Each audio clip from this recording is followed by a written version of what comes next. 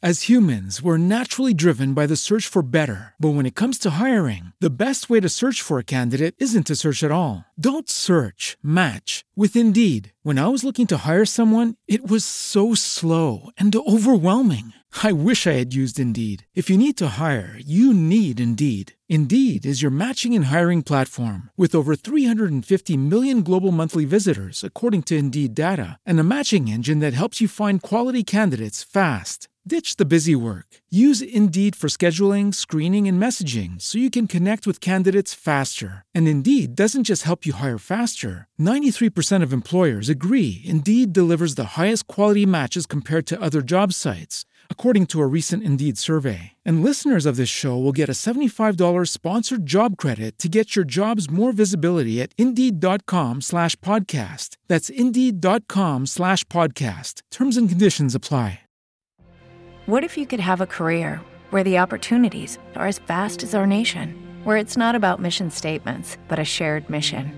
At U.S. Customs and Border Protection, we go beyond to protect more than borders. From ship to shore, air to ground, cities to local communities, CBP agents and officers are keeping people safe. Join U.S. Customs and Border Protection and go beyond for something far greater than yourself. Learn more at cbp.gov/careers.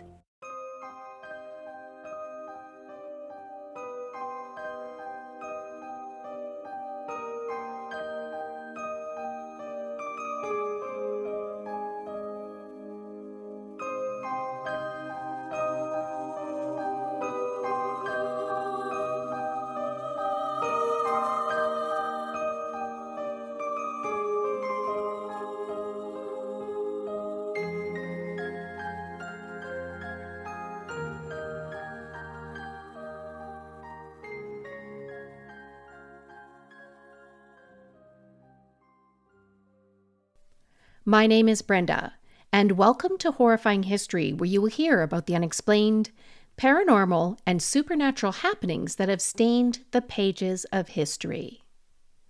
A little while ago, the host of the podcast Misty Mysteries reached out to us to ask us to appear on their Halloween episode, but then they had an even better idea. Why not do a crossover episode and release it the same day as a Halloween gift for everyone who listens to both of our shows? Now, my dear listeners, you guys know that I love Halloween. It's my favorite holiday. You can dress up however you want without getting arrested. You can get candy. And now you guys get 2 episodes of Horrifying History today. So buckle up, friends. This is going to be a fun one. Welcome to our first crossover episode, and happy Halloween! As humans, we're naturally driven by the search for better. But when it comes to hiring, the best way to search for a candidate isn't to search at all. Don't search, match with Indeed. When I was looking to hire someone, it was so slow and overwhelming. I wish I had used Indeed. If you need to hire, you need Indeed. Indeed is your matching and hiring platform with over 350 million global monthly visitors, according to Indeed data, and a matching engine that helps you find quality candidates fast. Ditch the busy work. Use Indeed for scheduling, screening, and messaging so you can connect with candidates faster. And Indeed doesn't just help you hire faster. 93% of employers agree Indeed delivers the highest quality matches compared to other job sites, according to a recent Indeed survey. And listeners of this show will get a $75 sponsored job credit to get your jobs more visibility at Indeed.com/podcast. That's Indeed.com/podcast. Terms and conditions apply.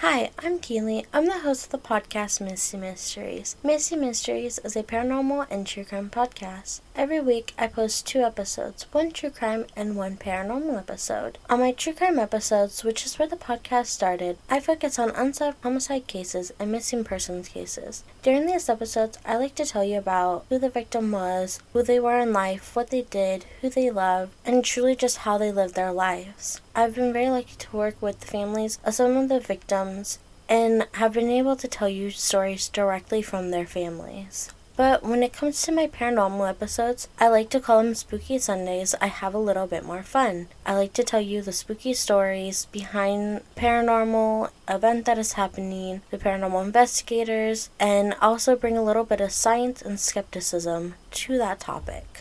I had so much fun recording with Brenda from Horrifying Histories, and I hope you guys enjoyed the episode that we have put together for you for Halloween.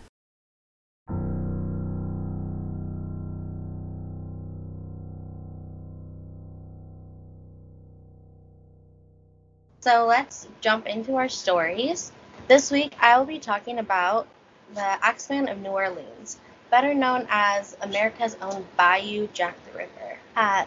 The first victim of the killers were an Italian grocer named Joseph Mago and his wife Catherine. On May 23, 1918, the couple was sleeping in their apartment that was right above their store, where the killer broke into their home.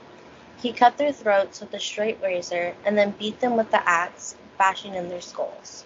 When the police arrived on scene of the crime, they noticed the killer left his bloody clothes in the couple's apartment, believing he changed into a clean set of clothes since no one had reported any naked men walking around. There weren't any signs of a robbery, and not too far from the home was a message in chalk saying, "Miss Joseph Mago will sit up tonight.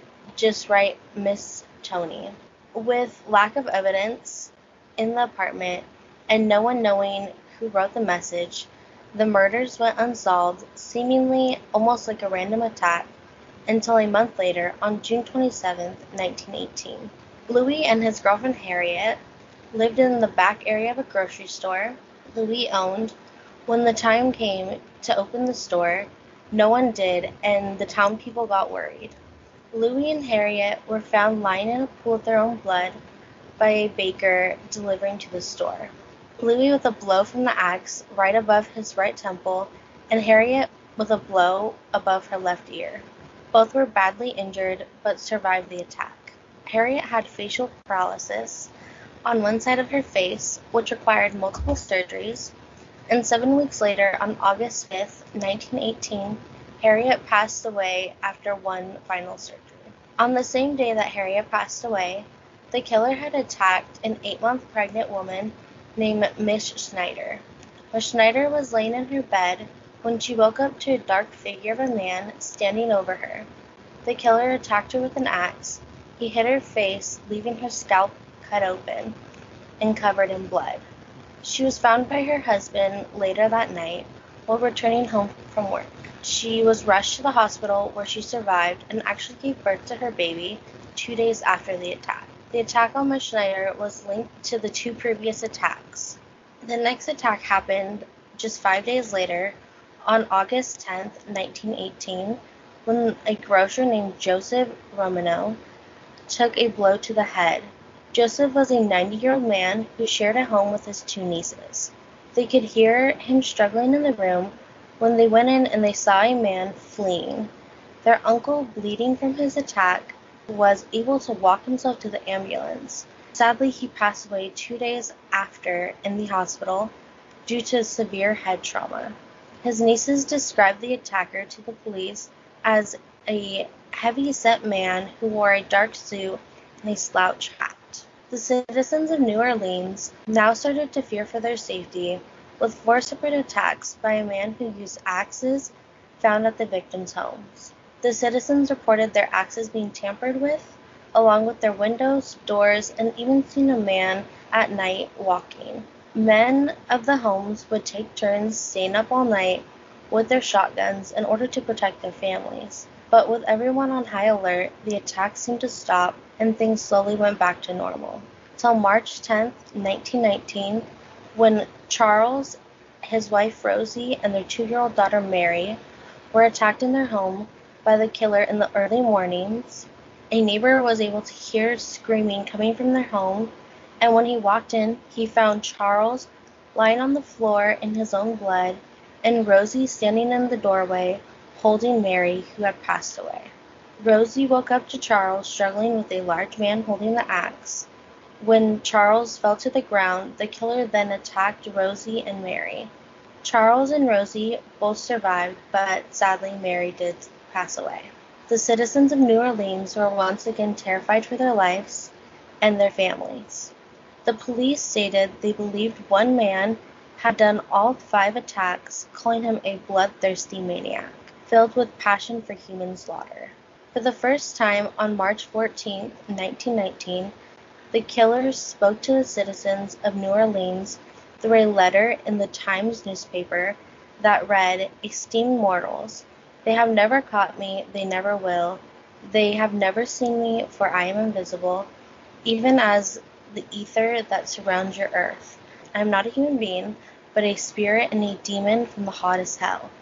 I am what you New Orleans and foolish police call the Axeman. When I see fit, I shall come and claim other victims. I alone know whom they shall be. I shall leave no clues except my bloody axe, besmeared with blood, brains, and whoever I have sent below to keep me company. If you wish, you may tell the police to be careful not to rile me. Of course, I am a reasonable spirit. I take no offense at the way they have conducted their investigations in the past. In fact, they have been so utterly stupid as not to amuse me. But His Satanic Majesty, Francis Joseph, etc., but tell them to beware. Let them not try to discover what I am, for it is better that they were never born than to incur the wrath of the Axeman. I don't think there is any need of such a warning, for I feel sure the police will dodge me, as they have in the past. They are wise and know how to keep away from all harm. Undoubtedly, you New Orleans think of me as the most horrible murderer, which I am, but I could not be much worse if I wanted to. If I wished, I could pay a visit to your city every night at will. I could slay thousands of your best citizens, for I am close relations with the angel of death. Now, to be exact, at 12:15 earthly time, on next Tuesday, March 19th, 1919, I am going to pass over New Orleans, and in infinite mercy, I am going to make a little proposition to you people.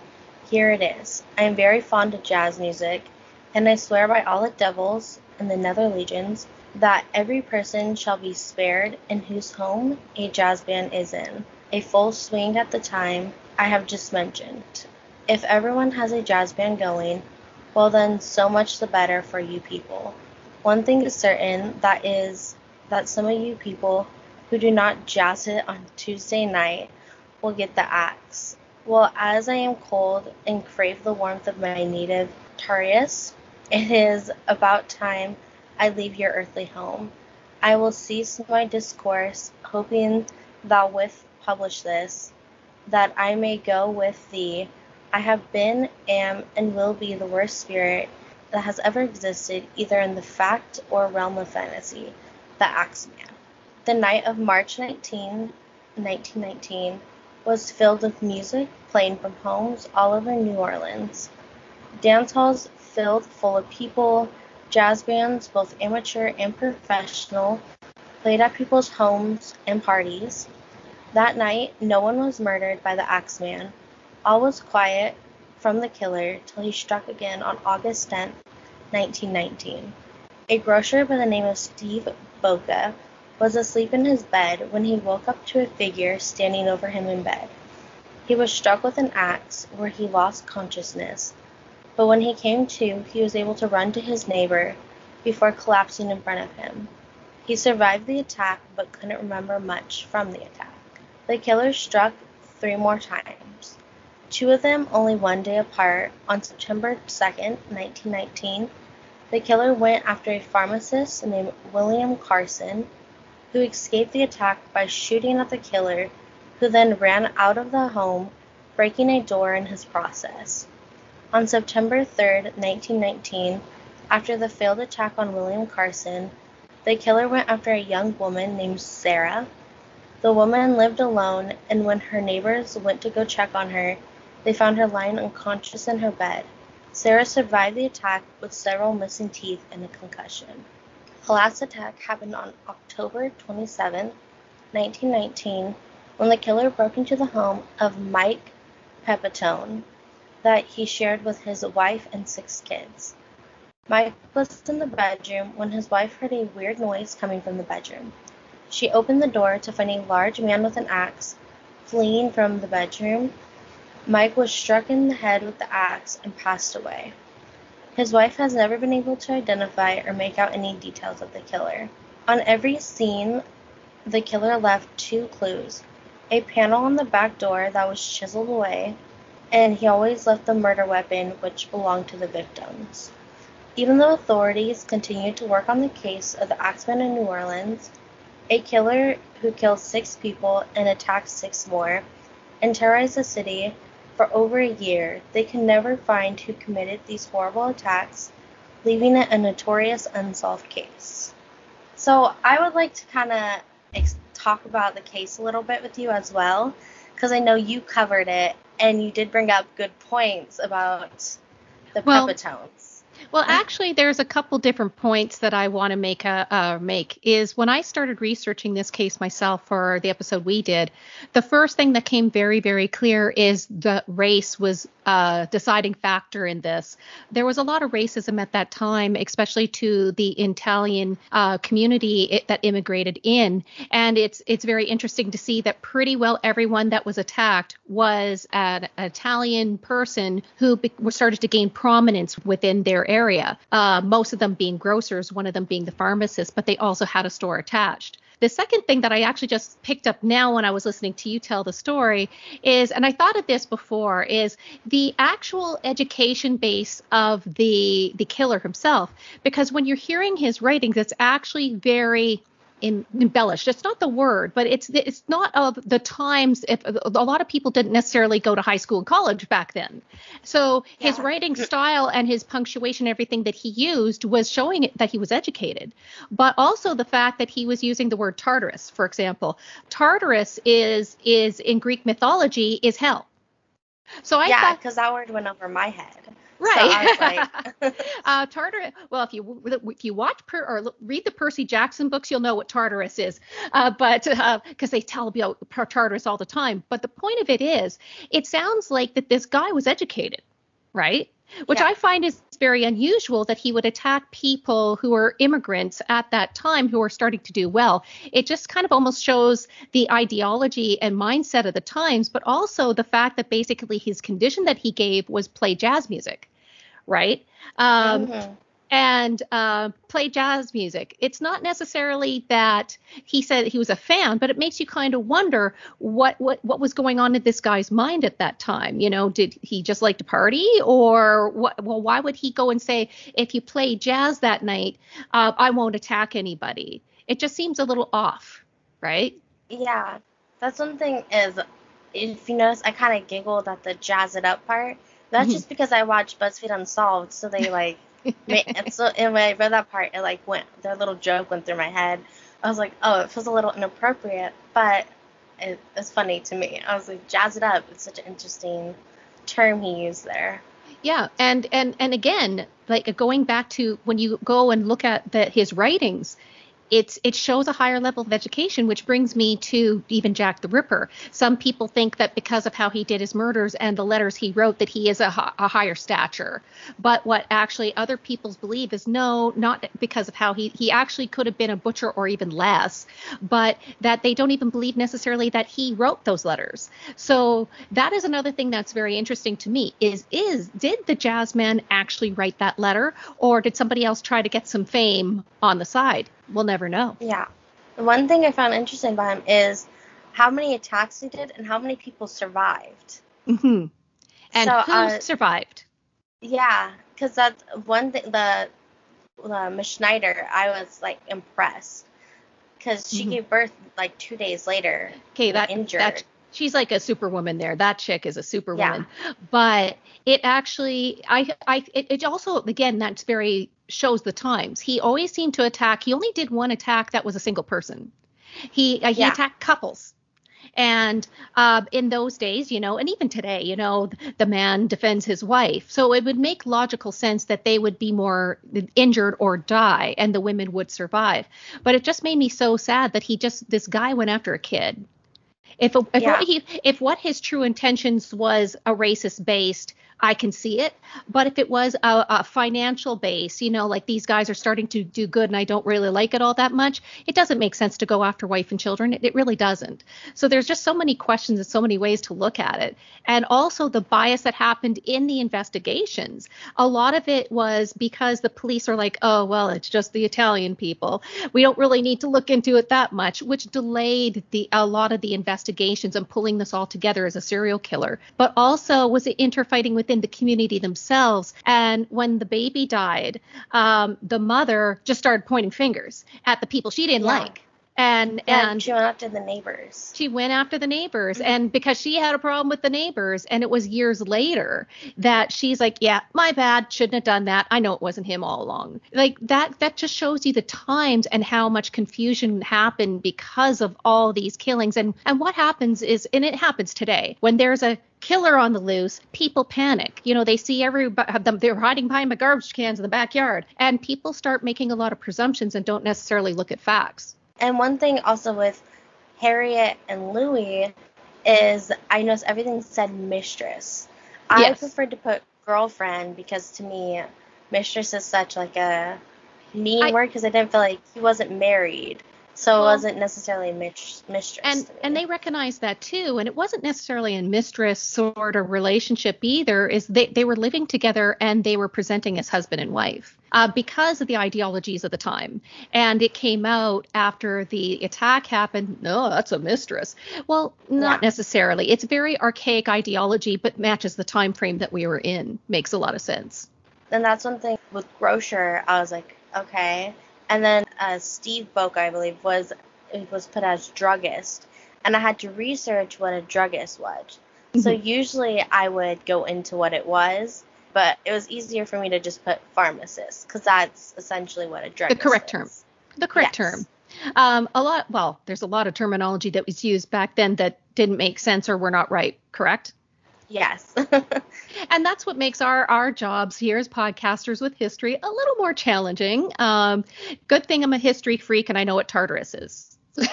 Yeah, because I was like, I don't know how to say that word. So there you go. Watch Percy Jackson. If you want to go into your story. Well, actually on my podcast, we do talk a lot about tales of haunted places. And there's a reason why we do that, because they're very interesting for history. But many of the tales I found through my research have been exaggerated through the years for many, many different reasons. Now, some of these reasons are to bring in tourists, and others are actually for to further demonize what happened and the actions that happened. Sometimes it'll be demonizing a group, for example. So in the story I'm going to tell you today, none of this applies.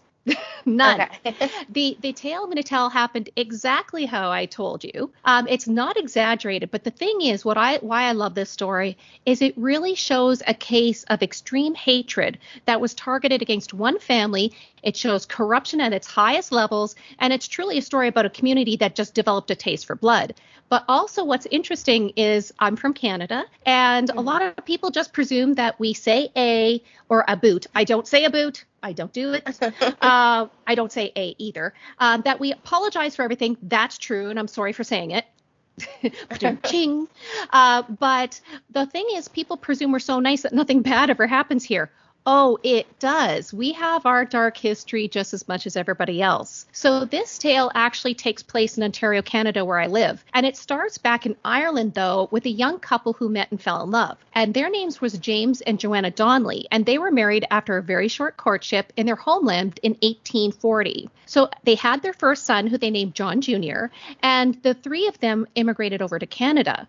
So after they got settled in Canada, the Donnellys hoped to establish a homestead for themselves, their son, and their now 7 children that were born in Canada. They chose an area in a township called Biddulph. It's near London, Ontario. So like many Ontario communities in the 19th century, this community dealt with constant crime, ranging from robbery to assaults to murder. And also during this time, bringing anybody to justice was not easy at all, because the majority of constables were untrained.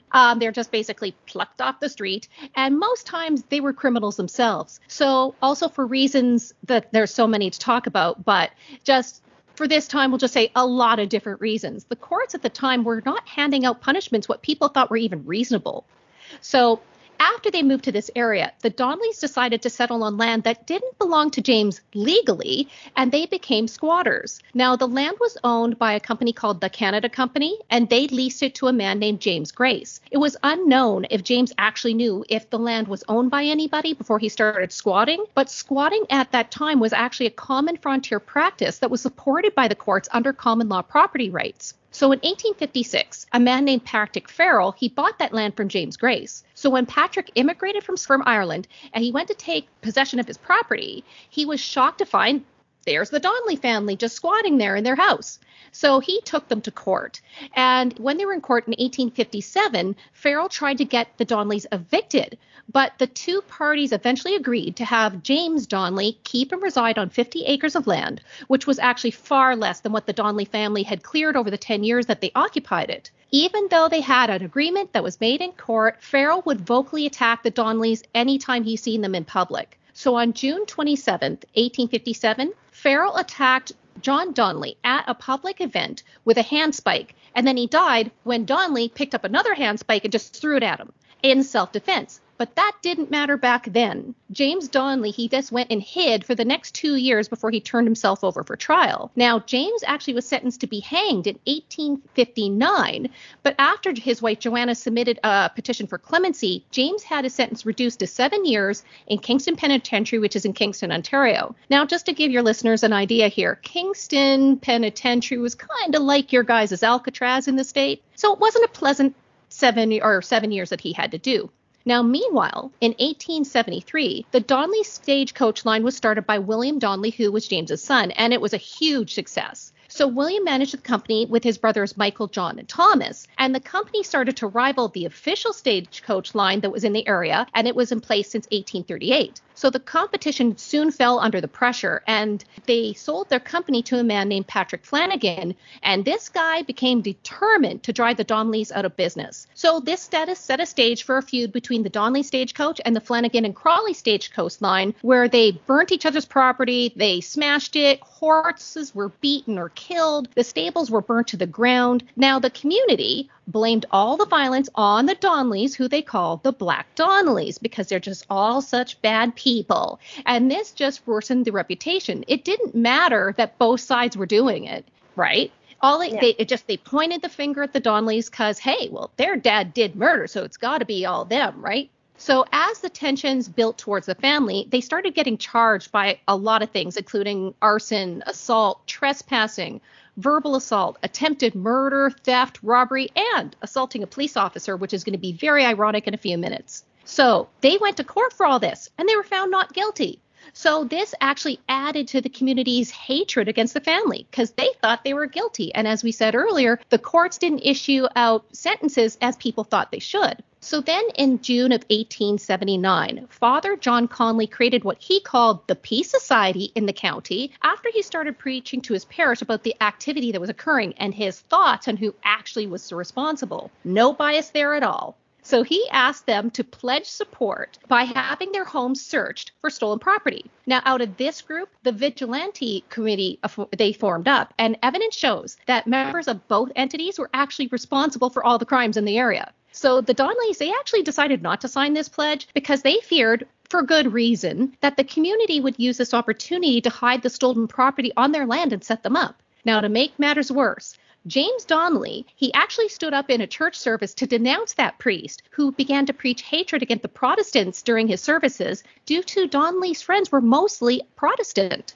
Now, James also did a horrible thing in the priest's eyes. What he did is he donated money to the building of an Anglican church to support his community, and this just completely outrageous society. So this anger actually boiled over February 3rd, 1880, which is the date that this Peace Society decided to take action. Now, you'll figure out the irony in their name in a moment. So they had a plan. The original plan was to visit the Donnelly homestead late at night, handcuff the male members of the household, then hang them from a tree by the neck until they just confessed to all the crimes with the intent to hurt the Donnellys. Firstly, how are you going to confess if you're hanging by a tree by the neck? And secondly, you're just going to hurt them? Come on. So to help with all this, the Peace Society decided to set up surveillance on the property to try to determine who would be home and when, and how they can enter the property without being detected. So on February 2nd, James and his son went to town to pick up a guy named Johnny O'Connor. He was a relative of theirs, and Johnny was going to stay overnight the following day to look after the farm. The family went to court to deal with their latest round of charges. So at about 1 a.m. on February 3rd, the Peace Society started getting drinking on just to get their courage before they mounted their attack. When they felt empowered by enough booze, these guys walked to the Donnelly home and surrounded the perimeter of the property.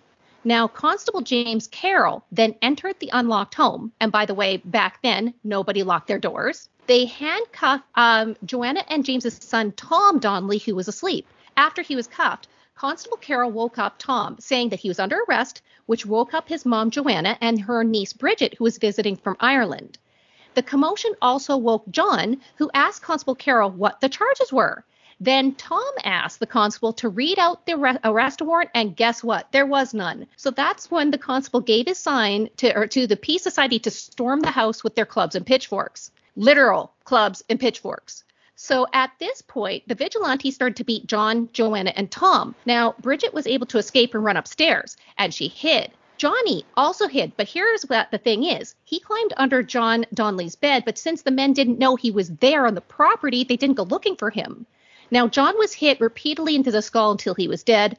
Joanna fought really hard against her attackers, but she was eventually beaten and killed by Constable Carroll. Tom was actually able to break free from the attackers, and he started running to the front door. As he was running, he was stabbed multiple times with a pitchfork. When he collapsed to the ground, several men carried his body into the kitchen where his parents' bodies were, and they removed his handcuffs. After this, they hit Tom several more times in the head just to ensure he's dead. They then moved upstairs and they found Bridget, and they beat her to death. They dragged her body downstairs and put it with the rest of the family. Now, when this was going on, one guy, and this is where this is totally over the top for me. They killed and decapitated the family dog because it was barking. Okay, murder's bad, but it's over the top when you take the dog too. At this point in the murder spree, the group realized that they were missing John Jr. So on the fly, they just created another plan to rid the community of all the Donnelly family. So they lit the house on fire with the bodies inside and went hunting for John Jr. When they left, Johnny was able to escape the burning home and he went searching for help. Now, at about 2 a.m., an hour later, the Peace Society arrived at Wayland's Corners where John Jr. lived, and they surrounded his house. At this time, they attempted to get Will Donnelly, who also lived at that location, to come out. Instead of storming the house, they decided to beat Will's prize horse to get him to come out of the house. But the problem here was the barn was too far away from the house for anyone to hear anything. But here's a spoiler alert here. Horse survives, which is a good thing. So one of the men started calling for Will as he was walking towards the house with a shotgun. So it wasn't Will who actually opened the door. It was John Jr. And when he did, he got gunshot wounds to his chest and groin, which caused damage to his chest, his lungs, his collarbone, and ribs. He fell to the ground where he was shot 7 more times for punishment for what his supposed actions were against the community. Now, Will Donnelly's wife, Nora, she heard all of this, and she tried her best to try to pull John to safety, but she couldn't move the body on her own. Now, Will was hiding in a bedroom, but he was able to go look out the window to see who was attacking his home. One of the men he saw was Nora's own brother.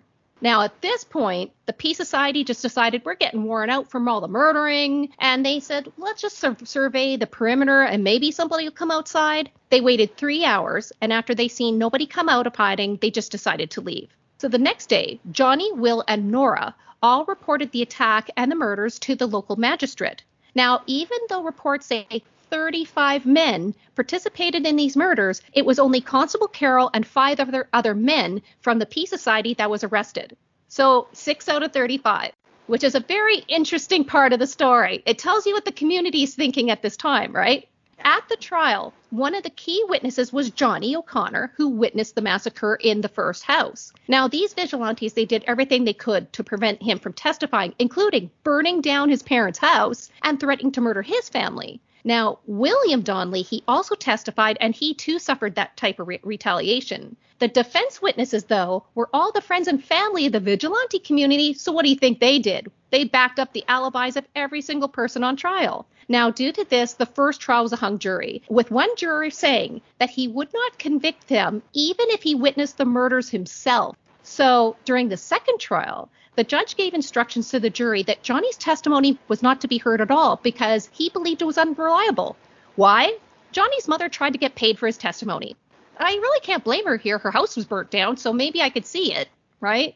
But when it was announced all these men were deemed not guilty, the town decided to have a party, and that party lasted a full day and night. So the story of the Black Donnellys is now a well-known piece of Canadian folklore. However, the inhabitants of this township has tried to suppress this subject due to a lot of the residents in the township actually have ancestors that were directly connected to the murders. In recent years, a lot of books have been started up around these tragedies. Songs, books have been released. Now, in 2007, NBC actually released a TV series called The Black Donnellys that was based on this story. And in 2017, another short film was released about the events. But here's the cool thing.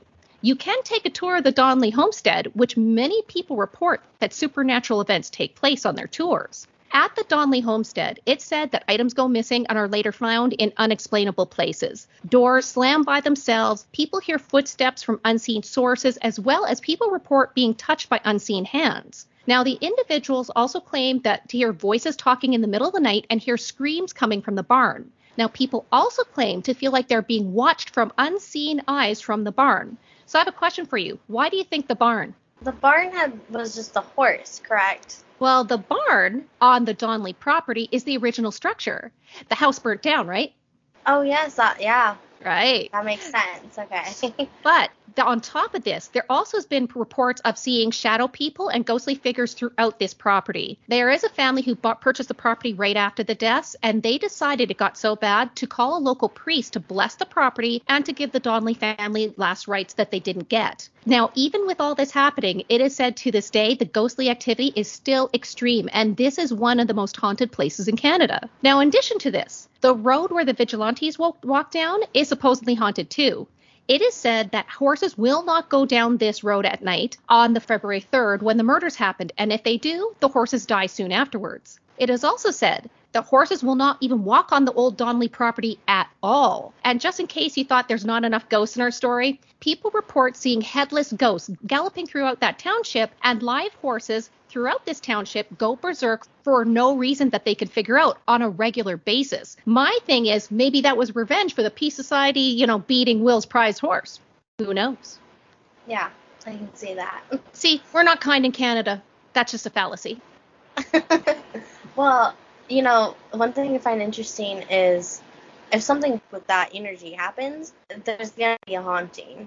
I've been doing the Valencia axe murder, and of course there's going to be, with that energy, something comes with it. Even if it's not, I would say not even the spirits of the people, but just something that came in with that energy. I 100% agree. I don't believe that something that horrible or traumatizing doesn't leave some sort of stain. And as said with these tales, it's a big one here. But it was a lot of bad that happened in one night by guys who just got drunk, said, hey, yeah, we'll just hurt them a little bit. And it ended up with how many murders happening. That reminds me of when the KKK over in America would just be like, you know what, we just want to go kill and be violent. That's what it kind of felt like to me. Like they were just scare them. Yeah, we're just going to get them to talk. Like that's what that reminded me. Yeah. And the one thing that really struck me the most when I originally was researching this is the fact that the town had a party when these guys were declared innocent. For a full day and night, they were partying. People were dead. You guys killed them. And you just let's have a bonfire. The viewers couldn't see my face, but I was so shocked. I was like, okay. That killed some people. Drinking time. Yeah. Gosh. Hooray, you guys killed, that's wild. Mm-hmm. Definitely. That sounds like there's an episode of The Simpsons that kind of reminds me of that. Where they hid the town's past and then they reveal it. Oh. And the worst thing is, again, because of the actions, it's a famous story. But when you look at the history about it, it wasn't the Donnellys who did everything. And that's one thing I discovered with a lot of the tellings that happened after the event, up to, I'd say, even about 10, 20 years ago. But even, I'd say even closer to the 10, is a lot of the tales that you see in a research is really biased and tries to put the blame on the Donnellys. They were bad people. The Black Donnellys were just bad people and criminals. Well, guess what? The constable killed people. He's a criminal. These guys are stealing stuff. They're criminals too. Bad actions never result in a good action. But it's, to me, just because Donnellys did some stuff that's wrong, it never should be this. It never should be just vigilantes going out like, oh, we're just going to scare them a little bit by, beating to death and burning down their house. Because you were saying vigilantes, and when you're saying that, again, TV reference, my mind went to DC, Batman, Green Arrow. Yeah. Like comic book, like they don't kill people, they hurt them. Exactly. They don't kill. That's where the irony in the names of the Peace Society, you guys called yourself the Peace Society, and the vigilantes. No. You're just murderers. You're corrupt murderers who tried to set some people up by putting some stolen goods there. And when that didn't work out, you just killed them. Let's just call it what it is. Backed them. Yeah. I was like, the whole town backed them. Now it's, and then they threw a party. I was like, what?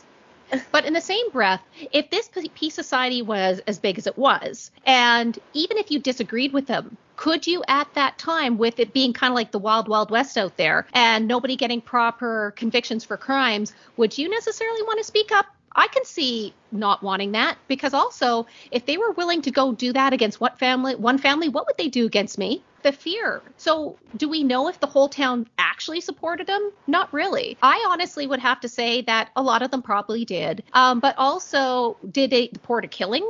No, not necessarily. When you think about that, it could be they were afraid. Kind of remind me of the Wild West when you're reading. Like when you're reading, I was like, oh, this reminds me of Wild West stories you'd hear from America, where it was like feuding families. Yeah. And then they would constantly be killing each other, and they'd be justified because they had the feud. The Hatfield McCoys was what come to my mind when I first heard this story. Yeah, it's the same sort of idea. But again, it was a very lawless time, for lack of better terms, back then. And they didn't have proper law in the area, which is clear because they're hiring criminals and, the constable kills people. So, and they don't get proper sentences to begin with. Like, think about it. Again, the patriarch of the family was self-defense, right? But he was convicted to hang. And then after his wife put in clemency, okay, you get 7 years. Doesn't that seem? That seems a little off, right? So I can understand. I can understand frustration people have, but frustration never should lead you to murder, ever, especially for dogs and horses. No. Yeah, the dog. I was like, poor dog. You killed a dog. Even in Amityville, he tied the dog up outside. Save the dog. Save the dog. No. That's why I had to say, spoiler alert, the beaten horse survives, because at least something survives out of this. Well, the horse is also going to be, they're a lot bigger than dogs, too. It would be harder to decapitate, I agree. Actually, I do remember when I was growing, so I grew up in a very rural area of California, and there was a man who raised wolves on his farm, and he had a sick horse, and he decapitated the horse alive and fed it to his wolf, and he got arrested, and they took all his wolves away, and that's what kind of reminded me of that. Is that I remember that happening as a kid, and everyone being so how could he do that? Just for the record, if your wolves are hungry, buy some proper wolf food for proper nutrition. But there's better ways than to cut your head off your horse and say, hey, wolves, have some smorgasbord. There's better ways about that. With that said, it makes you wonder if there is a personality disorder linked there or a lot of mental illness. Are you a sociopath? Let's just put it out there. He had 12 wolves. He had 12 wolves he walked around town with. That's crazy. I'm just like, you know what? Dog food isn't that expensive. And if you can't afford the wolves, maybe you should get rid of the wolves in a nice way. Sell your wolves to a nice family. You don't just go and chop up your horse. It just seems excessive. They were purebred wolves, too. They were, super scary. I remember he would, walk around and get 12 of them. And I'd just be like, oh, no, I don't want to go near this man. That's a good idea. He has 12 wolves. Just saying. Yeah. Well, it's so nice to be able to tell a story to your fans today. And now you get to learn about Canadiana. Yes. I haven't done a Canadian story actually yet. I might start looking into some more Canadian cases too. We have some really good ones up here. Honestly, we do. And that's just the start of them. I hope my listeners can go over to your channel, because personally I've been listening to your podcast and I really enjoy it. and I just find your voice very soothing to listen to. Well, considering I'm talking about dogs being decapitated, I think it helps a little, Yes. soothing teacher-like voice for Yes. telling about decapitation. I feel educated after. I feel not on the right things, but very educated. Although I tell people all the time, it's my job to scare while I educate. That's a good way to look at it. Do you want to tell the listeners where they can find your podcast? Well, you can actually find Horrifying History on any major podcast provider. And coming out, the day that this episode's coming out is another episode of mine. And you guys probably have heard a little bit about it because we're calling it Who Put Bella in the Witch Elm. Have you heard of that one before? I have. Well, we do a little bit of a deep dive into it and look at not only just the crime, but a little bit deeper into the evidence and the theories out there of who Bella actually was. You also actually can find Horrifying History on our YouTube channel, which is easy to find. You just go onto YouTube and search for Horrifying History. But you can not only just hear Horrifying History there, you can actually find our other show, which is called History Cole's Notes. So Cole's Notes, just for useless information, is the same thing as Cliff Notes in the United States. So which is a study guide. We're asked so many questions, not just like paranormal history questions, but just history questions in general. So I thought, why not just answer them? That's how we started History Cole's Notes. And actually on the day after that this episode airs, it is our last episode for this season of History Cole's Notes, and it's all about the Salem witch trials. And it's more of a deep dive of what the theory is on why it truly started. And there's a lot of different theories. And you can also find us on social media by going on Facebook, searching Horrifying History. You can find us on Instagram by searching for Horrifying_History. And we're also on Twitter. So come join us on there by looking for Horrifying HIST1. So I'd like to thank you for being on my podcast and sharing such a interesting story with us. This has been Misty Mysteries, and I will see you guys next week. Bye now. Bye.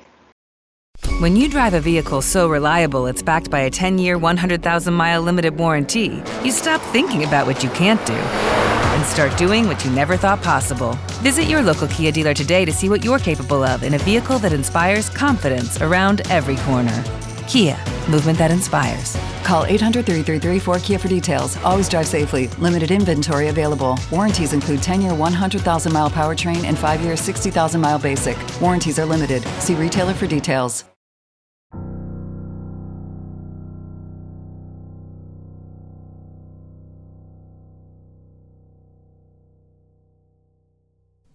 Thank you all for joining me for our latest episode of Horrifying History. I personally want to thank Keely, who is the host of Misty Mysteries, for this great idea and for all of her hard work behind this episode. You can find Misty Mysteries on Twitter at MysteriesMisty, on Facebook by searching for Misty Mysteries, and on Instagram at Misty_Mysteries. You also can find the Misty Mysteries podcast wherever you find your favorite shows. And also, if you haven't done it yet, be sure to remember to hit that subscribe button for this podcast, for when you do, it not only lets other people know about our show, but you download our next episode on its day of release. It's a great way not to miss our next episode. Thank you all for listening again today. Happy Halloween, and until next time.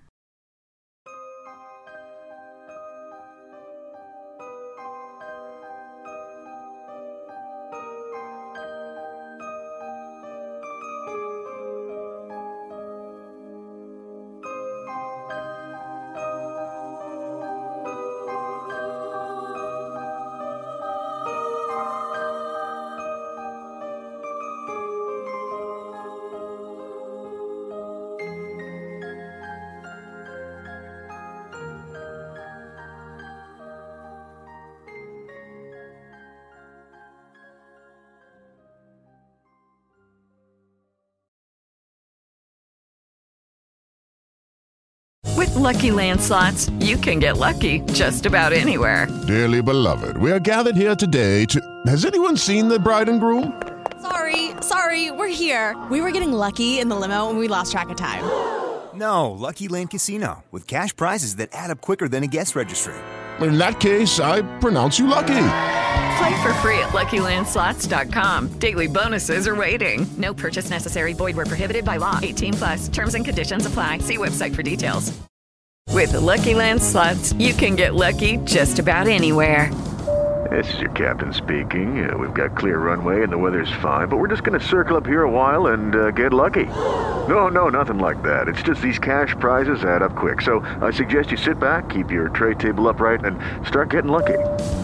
Play for free at LuckyLandSlots.com. Are you feeling lucky? No purchase necessary. Void where prohibited by law. 18 plus terms and conditions apply. See website for details.